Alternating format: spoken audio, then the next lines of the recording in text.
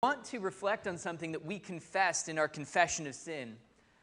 One of the things that we said is that we are slow to learn and that we are prone to forget.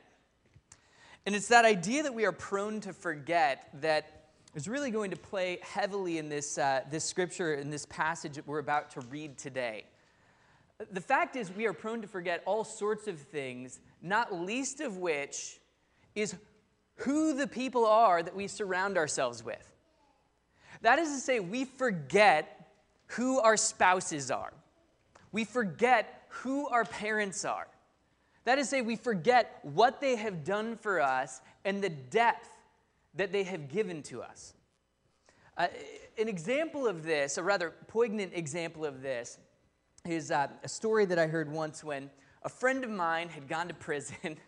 He was at a Sunnyside prison in eastern Washington. And it had to do with, failure to appear for a couple of court dates. And so we drove over in the dead of winter to meet this friend of mine. And we were talking to him. We said, Smitty, how is it in prison? He's like, well, the truth is, the guards are pretty nice to us. But you've got to be careful not to be too friendly with them. He goes, there's a guy last week who was out on work release, because they'd let the prisoners do that, go out on work release for a period of time. And there was a guard that he had become rather friendly with. Him and this guard would kind of joke around. And on this occasion, the joking had gone too far. And this guard responded to this prisoner with some pretty intense discipline. I think it was one of those sorts of things where he ended up getting disciplined rather severely, because at the end of the day, he had forgotten who this guard was, and in effect, forgotten who he was. See, he was a prisoner, all right? They're not buddies going to the bar to have a drink together. He had forgotten who he was because he had forgotten who the guard was. We too are prone to forget. Now, very thankfully, our orientation to God is not that of a prisoner to a guard, all right? I'm not trying to imply that. But there are some vast consequences that come from forgetting. So as I read this passage, I want you to consider 3 titles and descriptions of Christ that I think many of us are prone to forget. Maybe you've never even heard these descriptions of Christ. First is Christ as an apostle. The second is Christ as high priest. And the third is Christ as a master builder. All right, so turn with me to Hebrews chapter 3 if you have your Bibles. And we will read chapter 3, verses 1 to 6. Therefore, holy brethren, partakers of a heavenly calling, consider Jesus, the apostle and high priest of our confession. He was faithful to him who appointed him, as Moses also was faithful in all his house, for he has been counted worthy of more glory than Moses, by just so much as the builder of the house has more honor than the house. For every house is built by someone, but the builder of all things is God. Now Moses was faithful in all his house as a servant, for a testimony of those things which were to be spoken later. But Christ was faithful as a son over his house, whose house we are if we hold fast our confidence and the boast of our hope firm until the end. This is God's word. Bow your heads with me in a word of prayer. I will ask the Lord to open our ears. Holy God, we are prone to forgetfulness. We have confessed this. And holy God, we ask you, therefore, to open our ears, to open our hearts, to hear and discern and to understand who you are, and in so doing, to rightly understand who we are in relationship to you. Lord King, we are prone to forget these things. And if it were up to us, and if we had to well up from within ourselves a right understanding, Lord, we would be hopeless. But we know that your word is powerful, and we know that your word is attended by your Holy Spirit. So Holy Spirit, open our ears and open our hearts now. Please grace my tongue to speak your word in truth. Father, I ask this in the name of your Son, Jesus, and by your Spirit. Amen. So the right place to begin here is to ask ourselves, do we remember, do we know who our Savior is? We come to church on a weekly basis not merely to confess our sins, but to confess our faith. That's to say, we leave this place having confessed certain things about who Jesus is, and in confessing our sins, we've confessed certain things about who we are. And it was really no different in the New Testament era. If you know anything about this book of Hebrews, it's written to Jews who had come to faith in Christ and at this point seemed to be backsliding, seemed to be returning to the things that they left, a faith and a religion which is passing away, centered in the temple in Jerusalem. They seem to be going back to these things rather than steadfastly following after Christ. And the suggestion that we have right here is that the problem is they have forgotten some rather pertinent things about what they confess and own about Jesus Christ.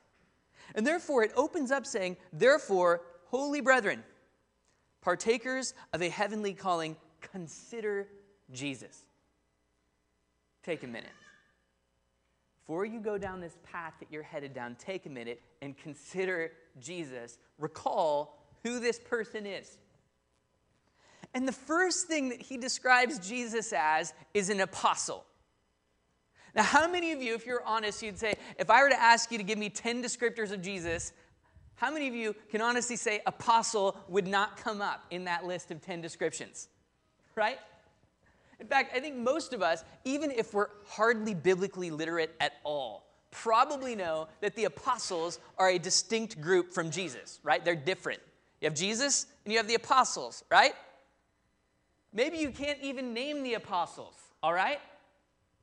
Just for the record, if you're naming the apostles and you say John, Paul, and then you say George Harrison, you're actually naming the Beatles, all right? It's not the apostles. But even if that's you, you probably know that Jesus is not normally or traditionally called an apostle. And sometimes to remember who people really are, we have to search for some descriptions that are unfamiliar. You look at your wife, sometimes you have to go, wait a second, right? She's the one who raises my children when I'm at work, takes care of them, changes their diet. Oh, that's who she is again. It's not just my wife, Heather. That's who she is. Sometimes to remember who people are and what they have done, we have to search for a description and search for certain things that they have done, which we've overlooked for a long time. And in this case, the reason why most of us are disinclined to call Jesus an apostle is because we really don't know what an apostle is or what that word means. An apostle is someone who is sent out to represent the sender. Okay? People in positions of authority, well, they have apostles. And if you think in governmental terms, you might think of ambassadors going out to represent our country on behalf of the head of state. The apostles that you know of were sent out by Jesus to proclaim a message to you. But see, Jesus himself was an apostle, sent by God himself from the right hand of God the Father as God the Son to communicate a message to all of humanity. When we proclaim Jesus Christ as an apostle, do you know what we're implying?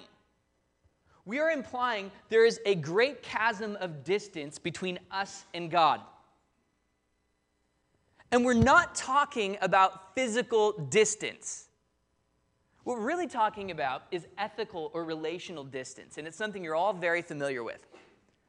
You ever been in a big fight with a friend of yours and then sat down next to him and said, "You feel so distant"? You ever said that? Is that a familiar sort of description for you?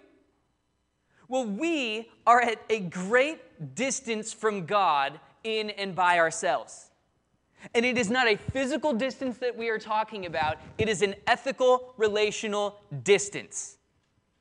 We are separated from God.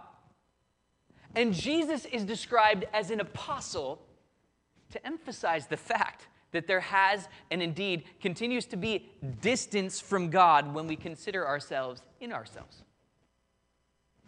This is a description of Christ that we mustn't forget because it implies something about who we are, right? It tells us that there is a huge problem. And the origins of this problem are not difficult to find in the scriptures. We are separated from God by a great distance, demanding an apostle because of our sins and transgressions. Isaiah 59:2.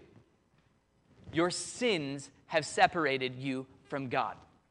Your iniquities have placed distance between you and God. And every one of us, we're in need of an apostle to span that distance and to re-establish relationship with this God with whom we are at odds. Now, for many of us, it may seem odd because we don't remember a time when we first sinned against God to establish this sort of ethical distance of which I speak. And this demands that we understand the biblical doctrine of the covenant, that in fact, we were separated from God even before we were born. Think about your relationships. Say someone attacks or assaults you. You're probably going to avoid that person, right? It's going to create distance between you, right?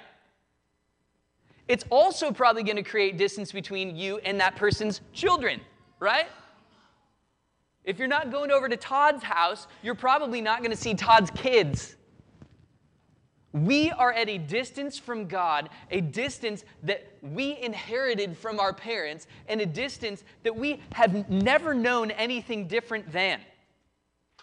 That's the condition that we're in. Now, don't get me wrong here. You grow up to be just like your parents and to continue to sin against God and to continue to try to assault God. And that for that reason, again, our distance from God is reestablished.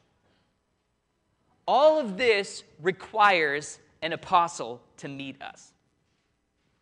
And we've got to consider something of the characteristic of this distance. When we get into issues and squabbles and fights with friends of ours, there's ethical distance, relational distance there, and we have several ways that we respond to it. The first thing that we often do, if we have sinned against someone or harmed someone, to make ourselves feel better, we like to downplay what we've done, right? We like to kind of rationalize to ourselves how what we have done is not that bad. That's one of the sorts of things that we do in relationship to God as well. We downplay and we rationalize the degree to which we have sinned against and assaulted a holy God. The next thing that we do, actually, is we tend to demonize the other party.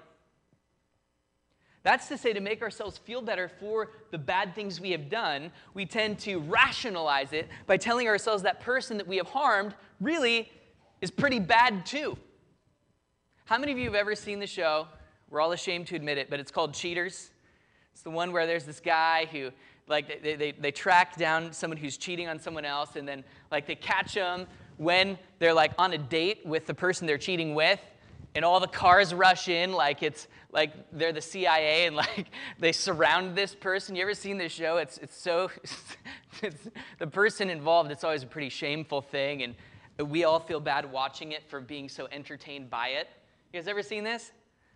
Okay, well, it's a show. It was on several years ago, and I guess I'm the only one who has ever seen it, and I'm starting to feel pretty guilty right now. Well, I'll tell you what happens so you don't have to see it, because it's one of our jobs as ministers. Well, in any case, I think I watched it in college, for crying out loud. I guess that was like 8 years ago. For me, it seems like yesterday. I think, it went from Seinfeld to Cheaters. I don't know. I mean, it was back in those days. In any case, what will happen almost not that I've seen a lot of episodes, but if you've seen multiple episodes, almost every episode, the person who's cheating will say to the person who they've cheated against, or their boyfriend or girlfriend who comes up, they'll be like, listen, but you were never around. You were always at work. And you're like, what? Really? Like, they were always at work? Like, paying your bills and putting clothes on you and feeding you? Like, that's a reason to cheat? Like, this is ridiculous. These are the sorts of things that we do. How do we even for a second think to demonize someone that the reason I'm justified in cheating on you is because, well, you were spending so much time working to provide for me? These are the sorts of things that we do when there's ethical distance between us and another person. We first downplay it. We begin to demonize the other person. And I think the last sort of response that we're involved in is we really try to ignore and forget the depths of crime that we have committed against that person. This is true. We put it out of our minds. In fact, this isn't an abnormal thing even in the realm of professional psychology. We talk about memories that are repressed. They can be times when you were sinned against or times when you've sinned where you literally have so suppressed that memory that it really doesn't occur to you at any point in your own consciousness. And at the same time, you're clearly affected by it and wounded by it for the whole of your lifetime. That is our distance from God. And this explains why some of you might be saying, hold on, Brant. How is it that I could have sinned against God to create this ethical distance when I don't even know if I believe in God? I'm agnostic. How can I sin against someone who I don't even know is there, right? Well, see, that's exactly what we would expect for people to be saying at various points. If what the Bible says is true, if we are really at such a tremendous ethical relational distance from God, we would expect some people to say, I really have no recollection, cognizance, or awareness of this sort of being that you're talking about. That is the depths of the effects of this ethical distance on us. And that is why it is so important that we understand and begin our conception of Jesus Christ as, first of all, an apostle sent out to shine light into this wounding darkness that we are enveloped in, both by heredity and by our own choices. At the very same time, we have to consider what the natural effects of this distance should be. It doesn't take a rocket scientist to realize that if you're overseeing a nursery of children, if all the children in the room made a concerted effort to do everything you told them not to do, and to not do everything you told them to do, they would all be in a world of hurt. If you gave my children 24 hours of sustained disobedience to me and their mother, there would no doubt be, in the span of 24 hours, many fights, lots of tears, a totally messy house, and lots of poop and pee in the wrong places. Okay? That's the truth. There would be an absolute mess. And if you look around this world and you are disillusioned with what you see, and with the brokenness and the mess that you see, the message that we have here is that it is a direct effect, a natural effect of our broken relationship with God, our broken relationship with our Creator. And even on top of these natural effects of our sin, let's all be honest and say that if you had a room, a nursery full of disobedient children, you would justly and rightly apply certain penalties to those children. We are under the wrath of God justly and rightly. And it's not as trite and simple as being under the wrath of our caretaker in a nursery. Because the caretaker in the nursery might change the children's diapers and feed them some food and facilitate some activities. But the God that we have sinned against, He, on the contrary, has sustained every fiber of our being from the very beginning of our existence. He sustains all things around us at all times. And the very breath with which we might curse Him or ignore Him, the very energy and limbs with which we might turn away from Him, those are all given to us by Him. And the only just penalty for such an intense offense against our Creator is death itself, and that's where it's from. Death is the righteous penalty of our sin. And all of this is suggested in the very fact that Christ had to be an apostle who came down from His exalted place to meet us, to reveal to us, and to restore relationship between us and God. In the verses before, it says, Christ, that He had to be made like His brethren in all things so that He might become a merciful and faithful high priest in things pertaining to God. And this takes us to our next point. If indeed we have sinned against God, we don't simply need a representative from God to come and meet us, because all a mere representative of God could do is, well, frankly, tell us how we're at odds with God and we're in a lot of trouble. Very thankfully, Christ is not just an apostle and representative of God. Very thankfully, he is also a high priest. Now, if an apostle is one sent out from the authority to represent him to those whom that authority is at distance with, a high priest is someone who represents a people and goes on behalf of the people to make reconciliation with the one they have sinned against. Jesus then occupies a remarkable and unparalleled place in the whole cosmos. He is the lone being who can represent God to man and at the same time represent man to God. He's the lone being who can be for God, for his justice, for his right deserts, and for man, for us to reconcile us in spite of us and to place us in right relationship with God. Among these various descriptions of Christ, I imagine that high priest might be the first one that came on your list of 10, right? Maybe priest would come up if you were to describe Christ. But let us even remember what it means to call Christ a priest. In the Old Testament, priests would go and offer animal sacrifices in our place so that we could forego the wrath of God. Well, Jesus Christ is a remarkable sort of priest. He doesn't come to God with an offering of animals or something from the herd. Jesus Christ comes to God with himself as an offering in our stead that we might be reconciled to God the Father. And very thankfully, this Jesus Christ, who is God in the flesh from God, has an offering for the Father that is super abundant. It is enough. It is utterly sufficient to put our sins behind us and to reconcile us to God, to make us right with God.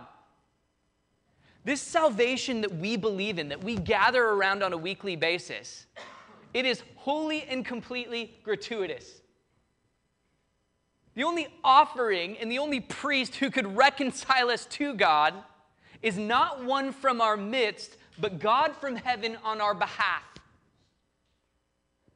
One of the most natural things for all of us to do when we hear about this plight and this distance that we have with God is to say, wait a second. Can't we just make things right in the nursery here? Can't we just decide to start not fighting, getting along together, quit going to the bathroom in the wrong places? Can't we just make that decision? Well, the answer of the gospel of Jesus Christ, who is our high priest, is a resounding no.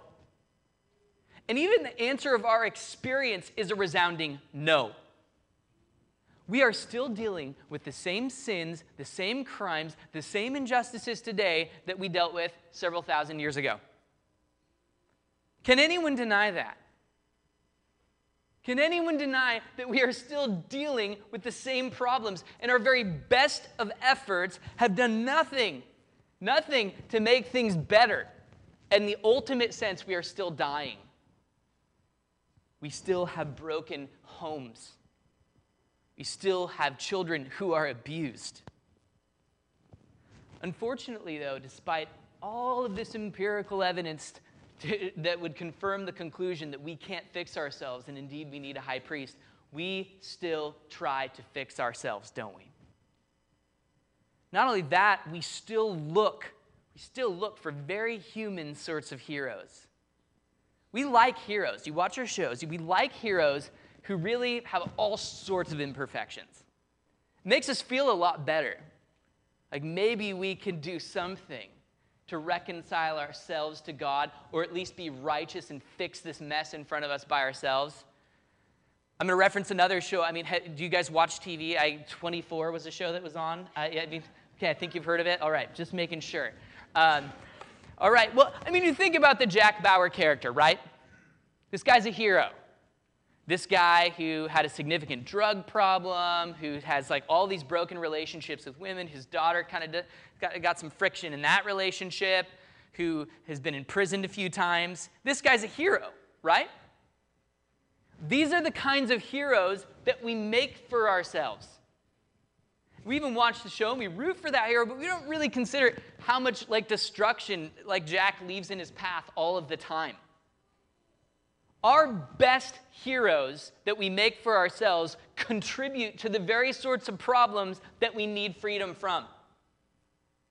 And it's for this reason that we need an apostle from God, and we need a high priest on our behalf from God to reconcile us to God and make things right. In this particular passage, the Jews, the Hebrews, who are fleeing from the Christian faith and returning back to the old ways, they have a hero. Anybody think of who might come to the top of the list as a hero, savior for the Jews? It's right here in the passage. It's Moses. Some of you, and some of the most sophisticated objectors to what I'm suggesting right now, might say, wait a second, Brant. No. We can fix ourselves. We can solve this mess that we're in because there are all sorts of good people out there. And if we just get enough good people, we can all fix this together. In fact, look at the Bible itself. You got all sorts of good people. You got Abraham, you got Moses, you got David. Maybe the way you were taught to read the Bible is that all of these good people throughout the Old Testament and into the New, they're just examples for us to follow. If we would all just be more like Abraham, things would be great, right? You ever read the Bible like that? It's just the hall of fame of good people. Jesus was maybe the best on the totem pole of goodness. I know lots of people who have read the Bible. I'm a professor. I teach Old Testament. I've done so for about 6 years. You'd be amazed at the number of incoming freshmen read the Bible like that. Every story is just kind of this moralistic story that at the end of it we ought to be more like Abraham. We ought to be more like Moses. We ought to be more like David. And the people who would reject Christ in the New Testament era were saying the same thing. We don't need this high priest Jesus. We just need Moses. We just need David. Here's their response. We just need this Moses guy. And you can imagine why they'd say that.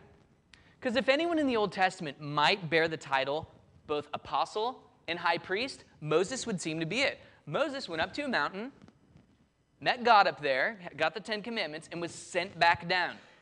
That's an apostle representing God to the people. See it? Moses also, when the people sinned, he intercedes to God, prays to God, says, God, please don't judge these people. He would seem a lot like a high priest, right? So a lot of us say, well, there are a lot of good people, a lot of good representatives of God out there, lots of good reconcilers, high priests for God out there.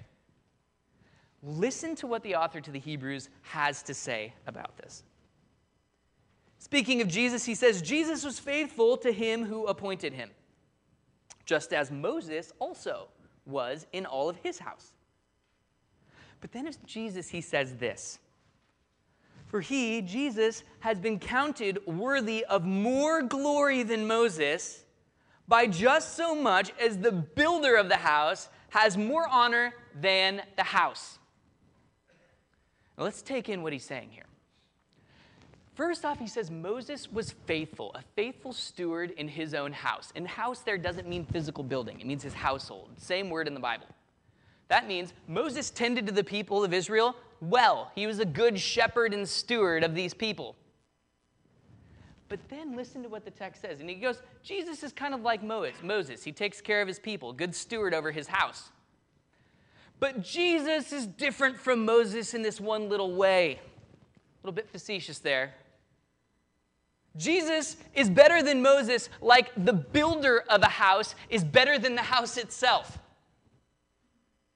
Jesus is better than Moses because guess what? Moses was only righteous and faithful insofar as he was fixed, built, shaped, and changed by Jesus. Yes, indeed, there are men in the Bible whose examples are to be followed, but only for one reason, because they themselves were first fixed, changed, and fashioned by Jesus. You follow me there? Yeah, we like these heroes of the faith, but we recognize that they are only heroes insofar as they first were saved and represented by Jesus. And when we understand this comparison, in this light, it changes everything. It's like saying, well, okay, Jesus, he floats kind of like rocks float that sit on his shoulders. It's kind of a weird analogy. It's saying like the sun shines brightly, kind of like gems shine brightly when they're illuminated by the sun. You see how that works there? You're really giving all of the glory and all of the credit to Christ in this. Yeah, Jesus is kind of like Moses, only because Jesus totally and completely changed Moses and made Moses his servant and a righteous guy. That is the picture we're given here, and Jesus, therefore, is this master builder. He's an apostle who overcomes that breach of distance. He is a priest, a high priest who reconciles us to God. But thankfully, very thankfully, he is also a builder who crafts you and shapes you and changes you into the sorts of people that we want to be. Jesus is building something. He didn't just come to reconcile us to God and that's it. He came to build a family. And that is good news because the mess we talked about, the nursery that we're in, a bunch of disobedient kids, very thankfully in this life, we are told that we have something more. Jesus is building a family that is healthy. How many of you guys have unhealthy families? Family relationships that are messed up at the core. Well, you come here to be the structure of Jesus Christ, the house of Jesus Christ that is marked by health and right order to a degree that you will not find in the world. This is not a perfect place, but it is a harbor of safety and a better place than a world that does not know Jesus Christ. We should not be ashamed or fearful to say that. If we're ashamed or fearful to say that, we are ashamed and fearful to speak the truth about the master builder that we serve, Jesus Christ, the master head of household that we know. We shouldn't cower to say these things. In fact, as he goes on here, he describes Jesus in a rather splendid fashion. He says this, "For every house is built by someone." Every household, every community that you can think of has someone as their patriarch. All right? Could be your own household. You've got a family. You've got a wife and got some kids. Well, somebody initiated the creation of that household, right? You have a community that loves mountain biking. I don't know. Somebody is the founder of that community and household. But he goes on to say, every house is built by someone, but the builder of all things is God. This is a way of saying that Jesus, this high priest, is God himself. Yeah, Moses, he was the historical figure who oversaw the community of Israel, built that house up. But the builder of all things is this Jesus guy, this high priest, God. This, you guys, is good news. Maybe some of you think that Nate Walker built Christ Church. And don't get me wrong, we love the guy. He's our pastor here, right? And God used him to build this community. But guess what? Very thankfully, behind Nate Walker and acting in a much more profound fashion is Jesus Christ, God the master builder. This is good news. Because Nate's not perfect. He's like Moses, not perfect. Moses eventually sinned, right? He is not perfect, and you wouldn't want to think that the thing holding this whole thing together, the person tending to this house and making sure that there really is new life and sanctity and holiness here, you don't want that to be Nate Walker, okay? I'm just going to let the cat out of the bag. My church plant doesn't want that to be me. And those of you who are trying to craft and build Christian households, you really don't want to be the glue. You want to have a hand in it, and you want to be a part of it, but you want to know that back of it is a house builder who stands in a radically different position than you do. Because he's God. Because he's all-powerful. Some of you right now are trying to build families. Maybe you're even having trouble with fertility. Rest for a second. Christ is the builder. He is the one who fashions and structures things. If you've only got one kid right now and you want 3, just take a breath and let the master builder tell you that one kid is going to do it for now. You have community groups. Maybe you're like, our community, I just want some more people to come. Christ is the master builder. Take a rest, do what you've been asked, and rest in the master builder. You guys want Christ Church to be a mega church with 10,000 people? Well, you know what? Christ is the builder. We need to be faithful. We'll see. Some of you guys, no, that's not what we were looking for. All right, but if it happened, you'd have to be like, geesh, master builder, I guess we're going to have to split and make another church or something. But he does things, right, that we wouldn't expect, and we have the privilege to rest in that. And on top of all of this, we are given some extremely good news here at the end. It says, again, Moses was faithful in all of his household as a servant for a testimony of those things which were to be spoken of later. That is to say, Moses was at the very most a faint image and a testimony to the Christ who is to come. That's what all of we are, too. We are testimonies to the Jesus that we are served. We are not perfect replicas of Jesus. That's all we've ever been called to be, is a testimony. You haven't been called to be the sinless, divine apostle sent from the right hand of God to make propitiation for human sin and to get rid of it so that we can be reconciled to God. You've not been called to do that. We can all take a deep sigh of relief there. Don't try to be that. Try to be a testimony to Jesus Christ in your imperfection, and he will be glorified. The last thing we are told about this builder, this is one of those controversial points, but I'd have to say this text is rather clear about it. This Christ builder does not build things that fall away. Listen to what he says here. But Christ was faithful as a son over his house, the divine Son of God, whose house we are, if we hold fast our confidence in the boast of our hope firm until the end. All right. So I've been a logic professor for the last 6 years, and this is where the logic professor in me has to come out, okay? This passage sets up perseverance in the faith as a necessary condition for being the household of God. Look at the way it's phrased. We are, present tense, the household of God, on the condition that we persevere unto the end. Now, if we were to put this in logical terms, it'd be something like this. I'll give you an analogy. You might say, he is the winner of the race if he has a gold medal. That makes sense. Having a gold medal is like a necessary condition of really being the winner. If you do not have a gold medal, what can you conclude about whether you're the winner or not? You're not the winner. Let's try another example. If you are a dog, then you are a mammal. It's a necessary condition to be a mammal to be a dog, okay? So if I say it's not a mammal, then we know that it's not a dog. See, this is logic. This is the sort of thing that we go through in class. These are all substitution examples. Let's go to our original example.